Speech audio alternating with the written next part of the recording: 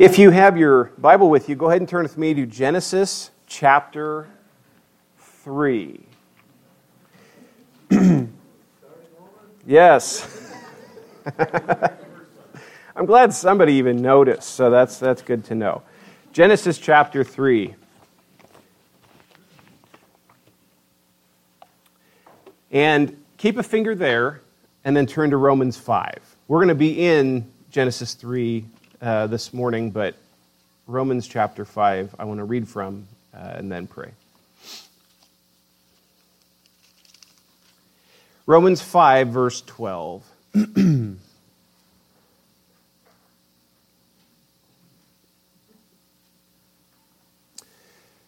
Therefore, just as sin came into the world through one man, and death through sin, and so death spread to all men, because all sinned. For sin indeed was in the world before the law was given, but sin is not counted where there is no law. Yet death reigned from Adam to Moses, even over those whose sinning was not like the transgression of Adam, who was a type of the one who was to come. But the free gift is not like the trespass. For if many died through one man's trespass, much more have the grace of God and the free gift by the grace of that one man, Jesus Christ, abound for many. And the free gift is not like the result of that one man's sin. For the judgment following one trespass brought condemnation, but the free gift following many trespasses brought justification. For if, because of one man's trespass, death reigned through that one man, much more will those who receive the abundance of grace and the free gift of righteousness reign in life through the one man, Jesus Christ. Therefore, as one trespass led to condemnation for all men, so one act of righteousness leads to justification and life for all men. For as by the one man's disobedience the many were made sinners, so by the one man's obedience the many will be made righteous. Now the law came to increase the trespass, but where sin increased, grace abounded all the more, so that as sin reigned in death, grace also might reign through righteousness, leading to eternal life through Jesus Christ our Lord. Heavenly Father,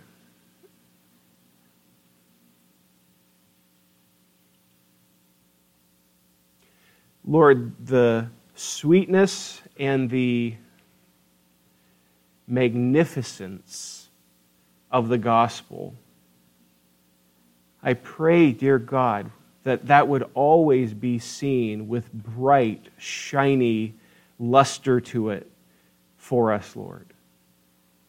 That we wouldn't come to the truth of the death, burial, resurrection, ascension, ruling and reigning and return. God, that message would not lose its beauty to us. But, dear God, it would increase. As we consider the gospel message, as we consider how salvation has been accomplished, and all that was done, all that was foretold, all that was accomplished is being accomplished, and what will be accomplished, God, as we just contemplate all of that, it would leave us in a place where we are ready, willing, excited to bow before you in awe of what you've done. Lord, I'm a sinful man in need of mercy and in need of great grace and righteousness that's not my own. And Lord, I've received everything at your hand. So, Father, as we return to a familiar text this morning, I pray that by way of reminder, you would refresh our souls of who we are apart from Jesus and who we are in Jesus. And that, Lord, that would result in hearts that love you, adore you, and wish to worship you, God. So stir us from your word, I pray. May your Spirit use your word in the life of your people for your glory, Lord. In Jesus' name, amen. Did you sin this week? Gluttony, anything around there. Every now and again, it's funny just to stop and contemplate what it'd be like to not sin. Just a day. Just one day. No sin, no weird temper, no outburst of frustration, no lustful thought. One day, a whole day, sin-free, unbroken communion with God. Nothing that gets between He and I, nothing that gets between my wife and I, nothing that gets between my brothers, my sisters, this world and I. Just sin-free for a day. Be magnificent. I don't know that world. I don't know that guy. Every time I look in the mirror, it's a sinner that keeps looking back at me. But I think it does us good to stop and just think about Adam and Eve's life prior to the fall in Genesis 3. And think about what their relationship was like. I don't believe that it was a very long time before sin came in, but I don't know that necessarily. But within that time frame, sin-free, joy, unbroken fellowship with God, and ease. As Brother Mark just said, I look forward to that. I'm excited for that. What's interesting is that the longer you're a Christian, the more your sin does start to bother you more and more and more. At first, you're thankful that God saved you. Then you grow in your faith a little bit more. Then you're really surprised He would do that. Then you grow more and more, and you just can't believe He would do that. And the longer you become a believer, the more God graciously allows you to see your sin rightly before Him. You write songs like Amazing Grace. Not boring grace, not pretty good grace, but you truly are amazed. You're in awe of your grace because of the sin you know that has been in your heart. Reason Mark lit this candle is, this is totally arbitrary, so let me just own that off the bat, but we light a candle each Sunday as kind of a touchstone throughout redemptive history, moving towards the first advent of the Lord Jesus. And I pick them arbitrarily because it's fun, but also as I walk through redemptive history, I see Genesis chapter 3. I see the foretelling of Christ in the patriarchs, the foretelling of Christ in the prophets, the foretelling of Christ in the Psalms, the foretelling of Christ in the people who were there right before Jesus came, Joseph and Mary and Simeon, so on and so forth. And so I'll be preaching through some of those touchstones for the rest of December. We'll be back in Genesis 37 in next year. So, Genesis chapter 3 this morning. Chapter 3, verse 15 is the target I'm going after, but I want us to look at the first 14 verses that come up prior to that, all right? So, look with me to Genesis chapter 3, verse 1. Well, verse 24 of chapter 2. Therefore, a man shall leave his father and his mother and hold fast to his wife, and they shall become one flesh. And the man and his wife were both naked and were not ashamed. Now the serpent was more crafty than any other beast of the field that the Lord God had made. He said to the woman, "Did God actually say, 'You shall not eat of any tree in the garden'?" And the woman said to the serpent, "We may eat of the fruit of the trees in the garden, but God said," this is very interesting, God said, "You shall not eat of the fruit of the tree that is in the midst of the garden, neither shall you touch it, lest you die." But the serpent said to the woman, "You will not surely die. For God knows that when you eat of it, your eyes will be opened, and you will be like God, knowing good and evil." So when the woman saw that the tree was good for food, and that it was a delight to the eyes, and that the tree was to be desired to make one wise, she took of its fruit and ate, and she also gave some to her husband who was with her, and he ate. Then the eyes of both were opened, and they knew that they were naked, and they sewed fig leaves together and made themselves loincloths. And they heard the sound of the Lord God walking in the garden in the cool of the day, and the man and his wife hid themselves from the presence of the Lord God among the trees of the garden. But the Lord God called to the man and said to him, "Where are you?" And he said, "I heard the sound of you in the garden, and I was afraid, because I was naked, and I hid myself." He said, "Who told you that you were naked? Have you eaten of the tree of which I commanded you not to eat?" The man said, "Yes, I did, and it's all my fault. The woman whom you gave to be with me, she gave me fruit of the tree, and I ate." Then the Lord God said to the woman, "What is this that you have done?" The woman said, "The serpent deceived me, and I ate." The Lord God said to the serpent, "Because you have done this, cursed are you above all livestock, above all beasts of the field. On your belly you shall go, and the dust you shall eat all the days of your life. I will put enmity between you and the woman, and between your offspring and her offspring. He shall bruise your head, and you shall bruise his heel." I'm going to go through this somewhat quickly, being that we went through this just 3 years ago. The serpent being more crafty, just a cross-reference for you if you're keeping notes, write down Revelation 12:9, speaking to this concept of him as a serpent. We hear this later. Satan was allowed to come within the bounds of the garden, and Satan very subtly attacked the Word. Satan very subtly attacked the Word. Now, what's fascinating to me is that in the very context of this passage, we hear about the Word of God being questioned. What's fascinating to me is that in our context, in our world right now, it's being questioned that this ever even happened. That this is actual historical narrative, that Adam was a legit historical figure. And people make all kinds of jokes about the two teenagers in the garden and the talking snake, and it's their way of poking fun at you foolish Christians for, you actually believe that? You know how ridiculous that is? Blah, blah, blah. Try to throw shame on you.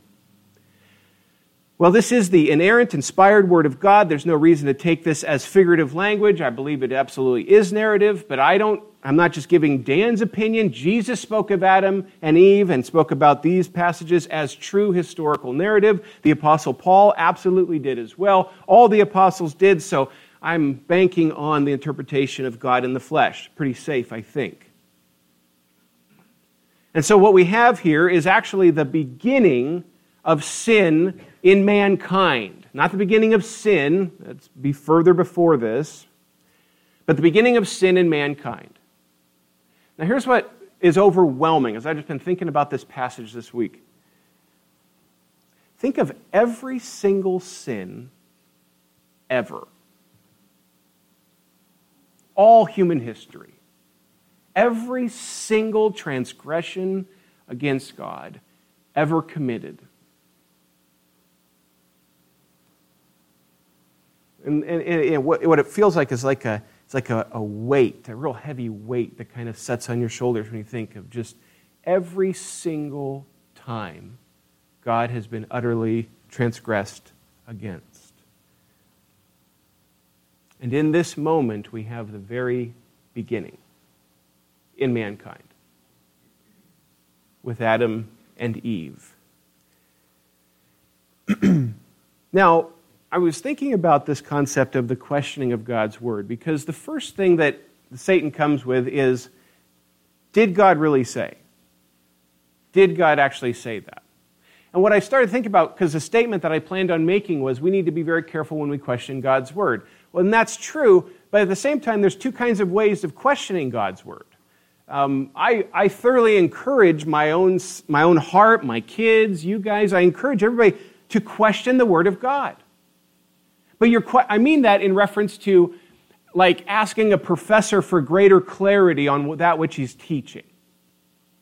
When you come to the Word of God and you say, man, I don't know what that means, I'm not exactly sure how that is, how can that be? How can God sovereignly elect unto salvation, and how can man be held accountable for what he does with the gospel? How do those two work?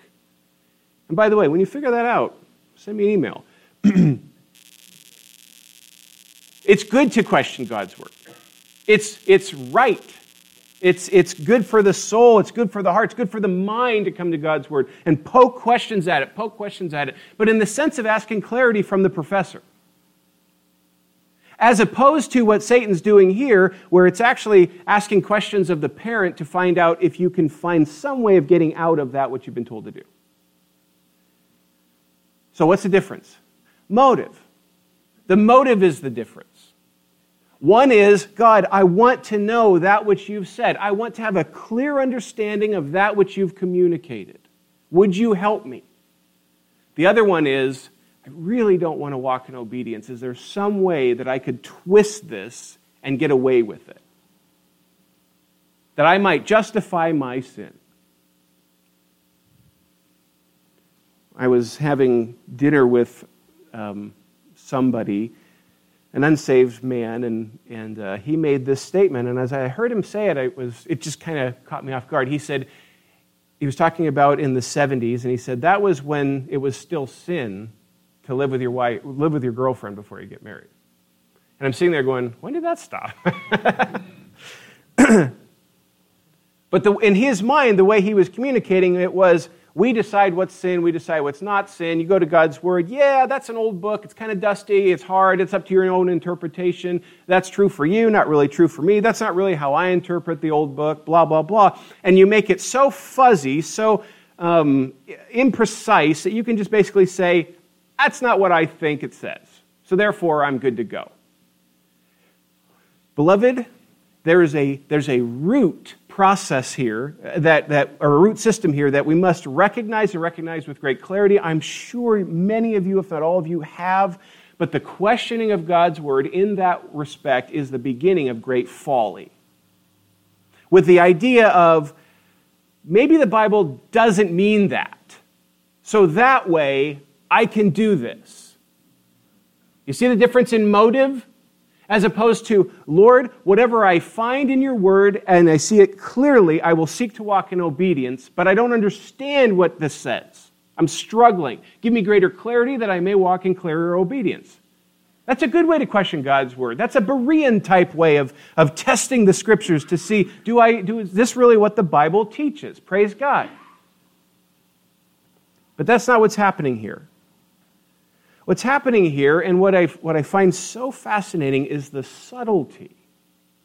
The subtlety. Did he really say that? Did God really create male and female? What really makes gender? Is homosexuality really sinful? I mean, I realize in the Old Testament, back when things were different, yeah, it was kind of seen like that, but come on, we're smarter now, we're wiser now. I heard one quote-unquote pastor say that God has always embraced homosexuality and we're catching up to him. That stuff's out there. You hear it, I hear it. And what's so fascinating is I keep coming back to chapter 3 in Genesis. Did God really say? Are you sure about that? Not only that, but in the midst of the questioning of God's word, you get tremendous social pressure to buckle on this one. Fill in the blank, whatever this one is. Are you sure that's what the word says? Perhaps your interpretation is a bit too wooden, and you need to flex a little bit more. Well, here's the history, beloved. The subtlety of the questioning of God's word for the sake of disobeying God's word began here, and it is just smack dab in the middle of our world. This is not new. That's what's so fascinating, is it not? That we say, well, now we understand what the Bible says. No, you're just second-guessing it exactly like Satan did. Nothing new. Just sinful nature, wanting to get under the law, wanting to get under God's command, so that way I don't have to worry about it. And so he comes, and notice that he does not approach Adam, the leader in the marriage, the one whom the woman came from, the one who's in charge of tending and keeping the garden. He goes to Eve, his wife, and ignores the husband. Now, I realize in the passage it says that Adam was there. I believe that. I believe he was present. I believe that he absolutely abdicated his responsibility here. But regardless, look at the tactics of the enemy. He said to the woman, "Did God actually say, 'You shall not eat of any tree in the garden'?" Now, guys, there's something very interesting even in how he does this in the sense of subtlety. Please notice as you read through the passage, his focus is completely on that which is withheld, and there's zero focus on that which has been provided. Notice he does not say, "Did God actually say you can't eat of that tree?" Simultaneously, but he gave you every other tree. Abundance for the rest of your life with complete joy. No, he's not going to talk like that. It's kind of like the kid that comes and asks his dad for a popsicle. Dad gives him a popsicle. Next day, "Dad, can I have a popsicle?" You bet. Next day, "Dad, can I have a popsicle?" You bet. Next day, "Dad, can I have a popsicle?" "No, not today, son." "You never give me anything." The focus on that which is being withheld with no concept, no thought process about that which is being provided. You know what we call this, what Satan's doing here? This is manipulation. He's manipulating here. He's structuring it in such a way that he will make God sound stingy, make himself sound wise and generous, and make her feel and sense to be entitled. Now, just let that soak. Think about the very culture we live in right now, where those who are generous are made out to be stingy, those who are stingy made out to be generous, and everybody is entitled to everything they could have ever imagined. He knows exactly what he's doing here. Eve listens to Satan, Adam listens to Eve, nobody listens to God. It's devastating. But I got to give Eve some credit because she sought to combat him at first. Look down at your Bible.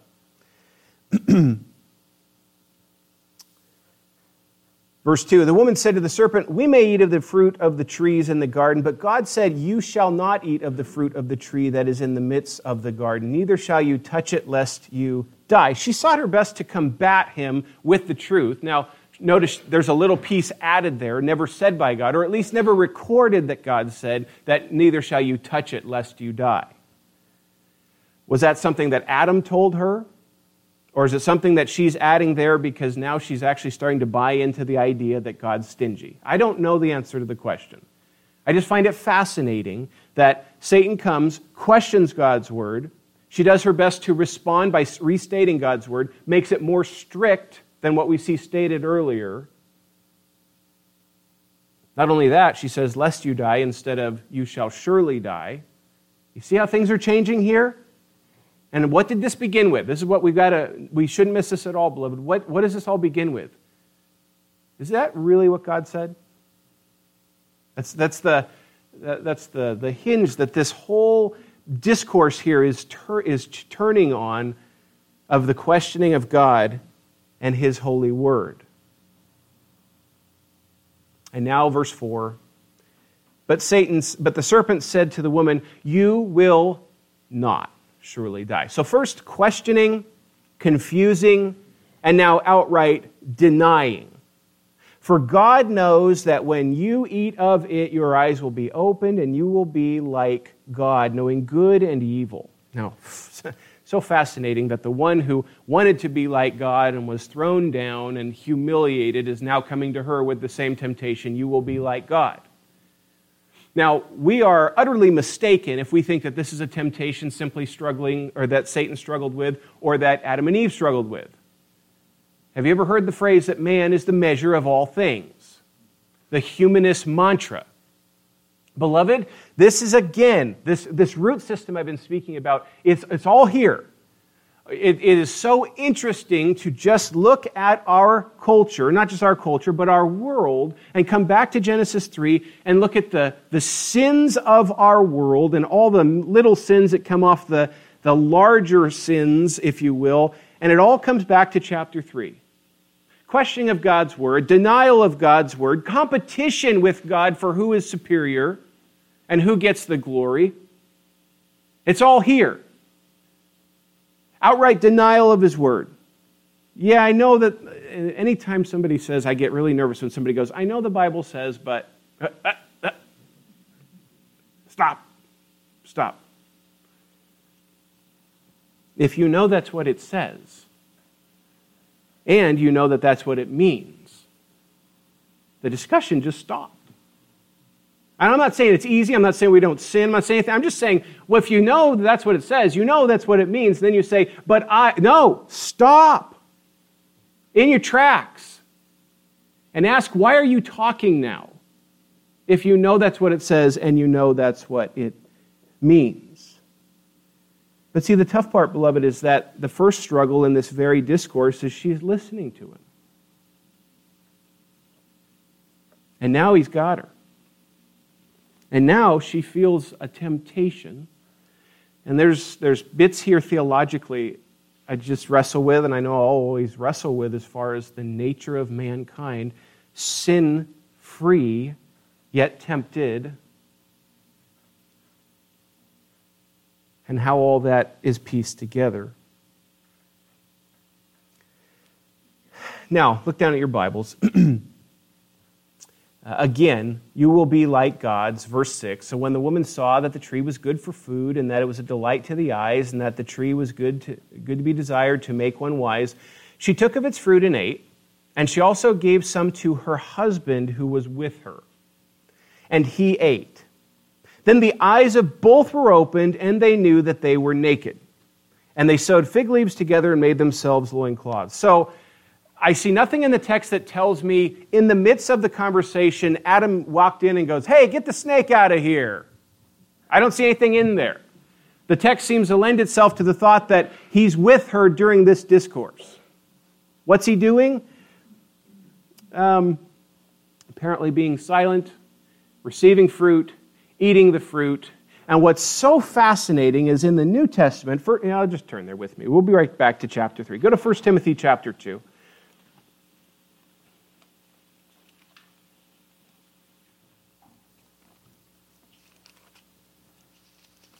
1 Timothy chapter 2, verse 14.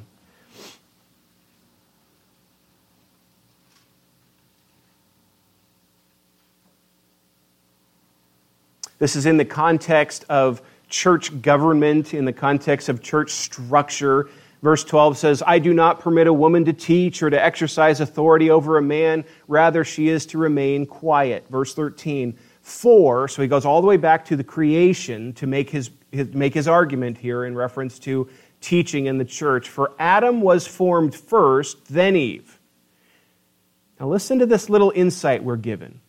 And Adam was not deceived, but the woman was deceived and became a transgressor. Adam not deceived, but the woman was deceived. So what do we know? All we know from the ink in our Bible is that there was a deception that was functioning well over Eve. Adam was not deceived, but willfully engaged in this decision to eat and disobey the Word of God, the command of God. And all through your New Testament, you hear how we died in Adam. Over and over again. Adam, Adam, Adam, Adam. Never Eve. Just an interesting point that must be made known, because some folks, this lame joke that Eve did it and it was Eve's fault, blah, blah, blah. The Scripture confronts that pretty head on, very head on, that this is on Adam. Verse 8. And they heard the sound of the Lord God walking in the garden in the cool of the day. So at some point during lunch today, I'm going to be with all my family back there. It's interesting to ask the question, what did he hear? We're told that he heard the sound of God walking and coming closer. And I've heard lots of answers, but I've never heard one that made me say, hey, aha, that's true, in reference to the sound of God walking, coming. When I was a little kid reading this text, for some reason, all I could ever think was the little glass from Jurassic Park when the dinosaur crushed and you saw the water jiggle. But I don't think that's what it was. I don't know what it was. But there was a sound, and Adam knew he's coming. Now, follow along. They heard the sound of the Lord God walking in the garden in the cool of the day, and the man was with his wife, and the man and his wife hid themselves from the presence of the Lord God among the trees of the garden. It's one of the saddest moments in your Bible. And we've seen some pretty sad moments in our Bible going through Genesis. But one of the saddest, most heartbreaking moments in your Bible is they hide from God, the Father, the Creator. The love, who has loved them, who they love. This is the most dearest relationship, unbroken, sweet, fresh communion with the living God. And for the very first time, he's coming. Let's hide. And thinking about the emotion in their heart where they know we have gone against him. We have conflict with him. We're at odds with him. He's no doubt going to be at odds with us. Let us hide from him. And in the stupidity of sin, they hide themselves from the omnipresent God.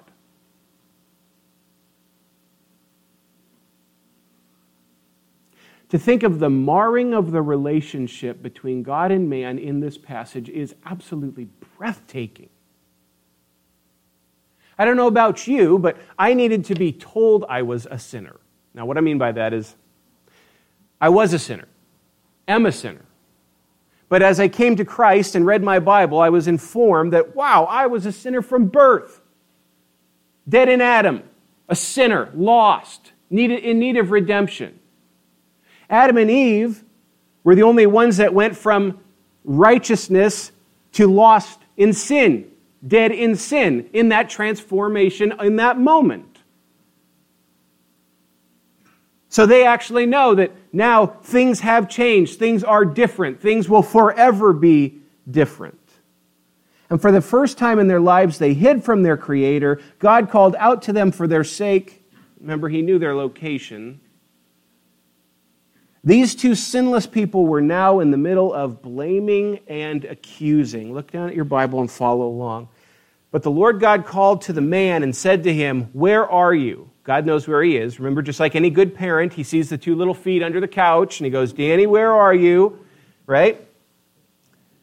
And he said, "I heard the sound of you in the garden, and I was afraid, because I was naked and I hid myself." He said, "Who told you you were naked? Have you eaten of the tree of which I commanded you not to eat?" Now, I would love to read Adam's response be, "I did." I'm not saying that therefore he wouldn't be condemned. I'm not saying there wouldn't be sin. I understand all that. But I would just love to read the text where his response is, "I did. I directly, consciously sinned against you, Lord." And take the hit like a man. But that's not how sin works, right? Sin is shameless. Sin is dirty. Sin is gutless. There's no courage in sin. You know what we do in sin? We blame. Integrity takes the hit when they do wrong. Sin looks for the nearest person they could blame. Well, there's not too many other persons for him to blame. And so his immediate action, the very first action to come to this man, this freshly fallen, sinful man, the first thing to come to his mind is it's Eve. Then he takes it even farther than that. Look down. The man said, "The woman whom you gave to be with me, she gave me fruit of the tree." and I ate.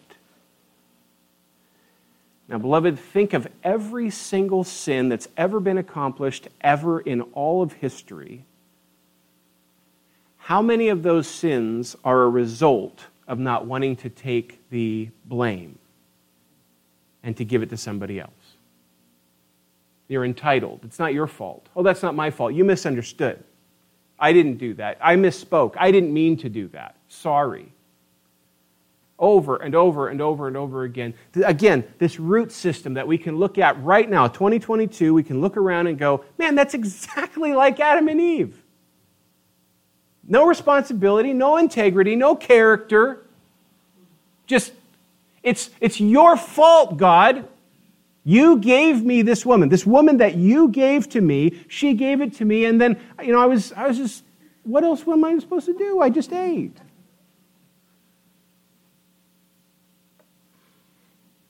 And what I love is the Lord doesn't go down that rabbit hole. He just goes to the woman then. Okay, well, let's talk to this horrible woman that did this. Then the Lord God said to the woman, what is this that you've done? The woman said, the serpent deceived me and I ate. The sad part, beloved, is that the accusation from Adam, to some extent, is true. The accusation from Eve, to some extent, is true. But that's not the point. The point is, they had a decision, they had a choice, and they did not act in faith in God. They did not act in obedience to God's word. His word was questioned and then canceled, and now completely disregarded. The doctrine of original sin, as theologians coined it, this concept of what took place at the fall, in the fallen sinfulness of man that now happened after chapter 3 in all men, to the point David says, in sin my mother conceived me. The Scripture says that all have sinned and fallen short of the glory of God. The Scripture tells us that no man seeks after God. All have turned aside. You are dead, backbiters, haters of God. These are just the crushing statements. You see the statement about the sinfulness of man before the flood. You see the statement about man after the flood.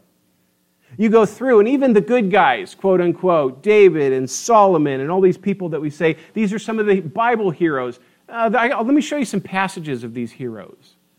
They're still lost sinners in need of redemption, just like you, just like me. See, this is the grand mistake, historically speaking. Incredible false doctrines flow from a disregard of what happened in chapter 3, to where we want to give man a lighter way out. The New Testament just levels mankind in its description of who we are by nature. And we want to say, no, they're not dead in sins and trespasses, they're ill. No, they're not. They're dead in sins and trespasses. They're fallen. They're sinners. They're lost. They're in need of redemption. There is no hope apart from the new birth. And that's the whole discussion in the passage I started with in Romans 5, is that we have died in Adam. And so, beloved, as we let that sink in, that alters our theological understanding of the rest of the Word of God. And so if your understanding of mankind is that he's basically good, that will trash your understanding of the rest of the Word. It's a foundational principle that if mankind is seen in his sin wrongly, everything you build on that foundation is eventually just going to crumble. And it has all throughout history. Certain preachers and teachers and theologians who have run wild with the thought that, to the point, one theologian made reference to, we all have a garden experience where we fall. No, that's not what the Word says. The Word says that we have already all fallen in Adam. And so it's interesting, folks will say, Dan, so do you trust people? No. Especially the one in the mirror. Absolutely not. My trust is in the Lord and what He's accomplishing in His people. And so we've got to do good, clear-headed thinking from the Word of God about the character of man. Because, beloved, we could sit down and I could give you a huge list of many of the social ills that we are watching right now that disturb us, and it's all going to go back to Genesis chapter 3. And so when people say, oh man, what's the cause of this? Why would people be so dumb? How could somebody think that? Why would they vote for this guy, that guy? Why would they? All those why questions come back to, this is a fallen world. You're living in a fallen world. And it saves you 1,000 woes in your understanding of mankind and of your Bible when you let chapter 3 and what the Bible says about the fall really sink into your understanding of who mankind is.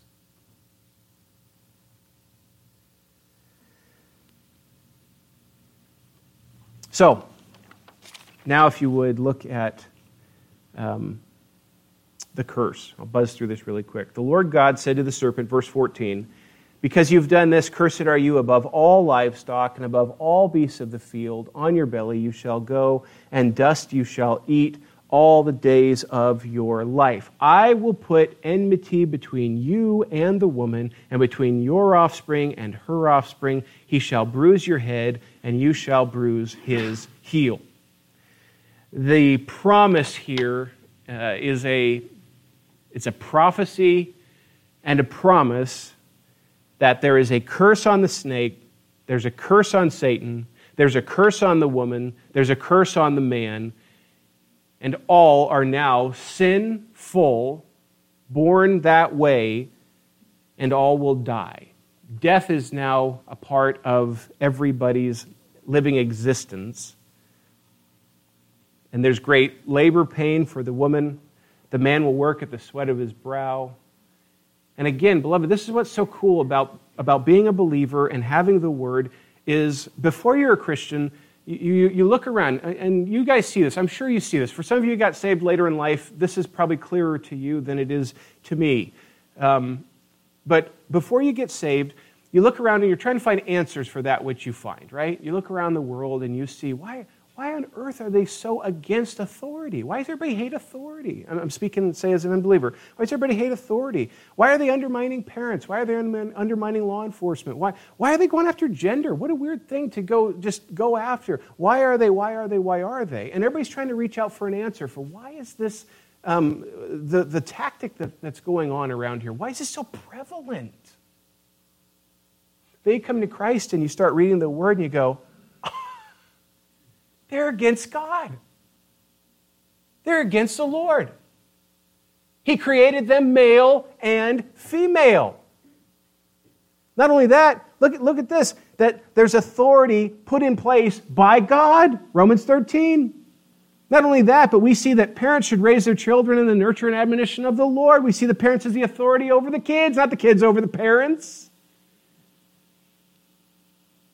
Even to the point that we see law enforcement. They don't bear the sword in vain. They're there on purpose by God to punish evil.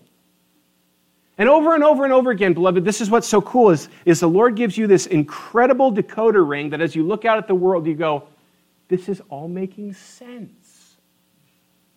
And the interesting part is not that you're some arrogant know-it-all, but it is breathtaking to finally see from God's view to some extent what the nature of man is up to, what's in their heart, why they're so angry about these particular things, and how all that goes back to attached that it's against the Lord. And so, beloved, be careful when you chase political stuff, social ills, all that kind of thing. Be careful if you go to answer those without the Word.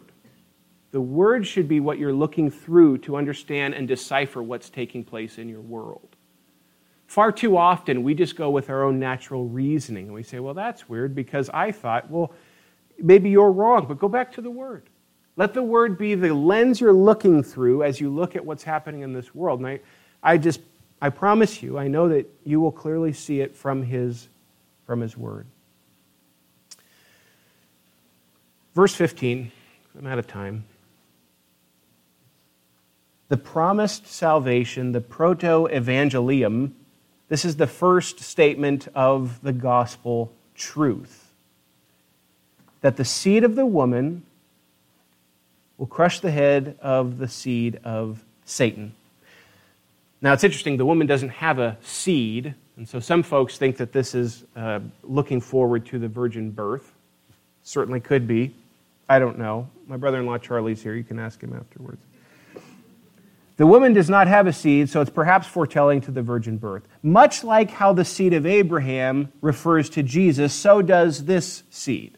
This is so cool when you start to connect the dots of your Old Testament scriptures and you see that the seed of the woman is going to crush the head of Satan, and then the seed of Abraham will bless every family, and then the seed of David. I wonder if it's the same guy. This seed, singular, not plural. Galatians chapter 3:16. You can just write that down. I just encourage you to go there. Abraham makes the point that the seed of Abraham, it's singular, not plural, referencing to Christ. That is the inerrant, inspired interpretation of what was being said back in Genesis. That's the Apostle Paul, under the inspiration of the Holy Spirit, saying when it was told to Abraham, the seed, your seed, he's saying that is Christ. Now, look at the enmity that's going to be here. It says, I'll put enmity between you and the woman. This is Satan and the woman. So between mankind and Satan himself. And between your offspring and her offspring. The offspring of Eve and the offspring of Satan. Folks argue about what the offspring of Satan is. And I think it's a worthy debate because I don't think it's very clear exactly. Some folks say, well, that's demons. It's tough to argue that demons are the offspring of Satan. You won't find that in the New Testament very clearly. Some folks say fallen humans, because remember in John chapter 8 where Jesus said, you are of your father the devil? Now that's harsh, right? I didn't say it, Jesus said it. Jesus said, you are of your father the devil. That was a reference he made to humans in John chapter 8. One brother brought this to my mind years ago and said another thing that is here that is a seed from the devil or from sin is death. And death is going to be crushed as well. I just see all that and I say, amen. I don't know exactly what exactly the seed of Satan is. But I do know this, that the seed of the woman will destroy the seed of Satan. He'll bruise his heel, meaning he'll be harmed, which I believe is referencing to the cross. Jesus is going to suffer, just like when Simeon told Mary that there's going to be a sword that's going to pierce your heart. You're going to suffer as you watch what happens to this baby. But in his temporary pain, he will destroy the enemy. This peace to the curse is a promised blessing found in Jesus Christ to come in the future. This was the incredible hope in the midst of tragedy. It's hard to ponder the hopeless nature of the thinking of Adam and Eve in that moment, prior to this. Because all they know is the moment you eat of it, you're done. What kind of hopeless, crushing emotion ran through their mind and heart prior to this? But now they've been promised that your seed will crush his seed. There is a future. There is a promise. Now we know later he provides clothing for them, and we see God show great grace. So, beloved, after this, no longer do we, now I'm flashing forward, when we're in heaven, we will not simply know our Lord as Creator. He is now Creator and Redeemer. He's the one who created us. He's the one who sacrificed himself on our behalf. And he's the one who has adopted us. He's the one who has redeemed us. So think of the boost in relationship with Almighty God from Genesis chapters 1 and 2 to Revelation 22. And all the human history and all the redemptive history between those two. It's astounding to think that I know my God as my Father, Creator, Redeemer. All because He in His marvelous grace decided to do that. I have never once seen anybody or heard anybody say that God sent His Son because I was of such great value and He recognized my value. If anybody were to say that, I'd stop listening to them, but that is not what we see in the Scripture. Rather, while you were still sinners, Christ sent His Son, or God sent His Son to die for us. So, let me close with this. How serious do you consider your sin to be? I'm talking to you as a believer. If you're an unsaved person and you're in this building right now, I'm posing the question to you too, but I'm specifically asking you, believer, this morning. How serious do you take your sin? Mildly? A little bothersome every now and again? Every single sin that has transpired kicked off with this one sin. And you go, what was the sin? They ate a piece of fruit. You're going, that's it? That's not that big of a deal. Well, you tell God that. Because God is the one who said, I have provided everything for you. Stay away from this one. No, your word does not suffice, and I will take this action. And now we look at the ruin, right? How many sins this week did you take seriously, to that level of seriousness? Believer. It overwhelms. At times, sin can physically make us ill when we think about what we've done before God. This text never ceases to confront me with the truth of how my sin offends a holy God. This one act of Adam altered absolutely everything. Sin is of so great an offense to God that blood must be shed for the payment. And here's a big one. Eternal hell is the payment for sin due to God's absolute perfect holiness and justice. So eternal hell is the judgment for sin, and the murder and the absorption of the wrath of God on Christ is what was paid for sin. So you tell me, how serious does God take our sin? Jesus Christ, God in the flesh, actually came to earth and was crucified and absorbed Dan Mason's penalty. Beloved, there was a penalty that I should pay. I should pay it. And I will never taste the wrath of God.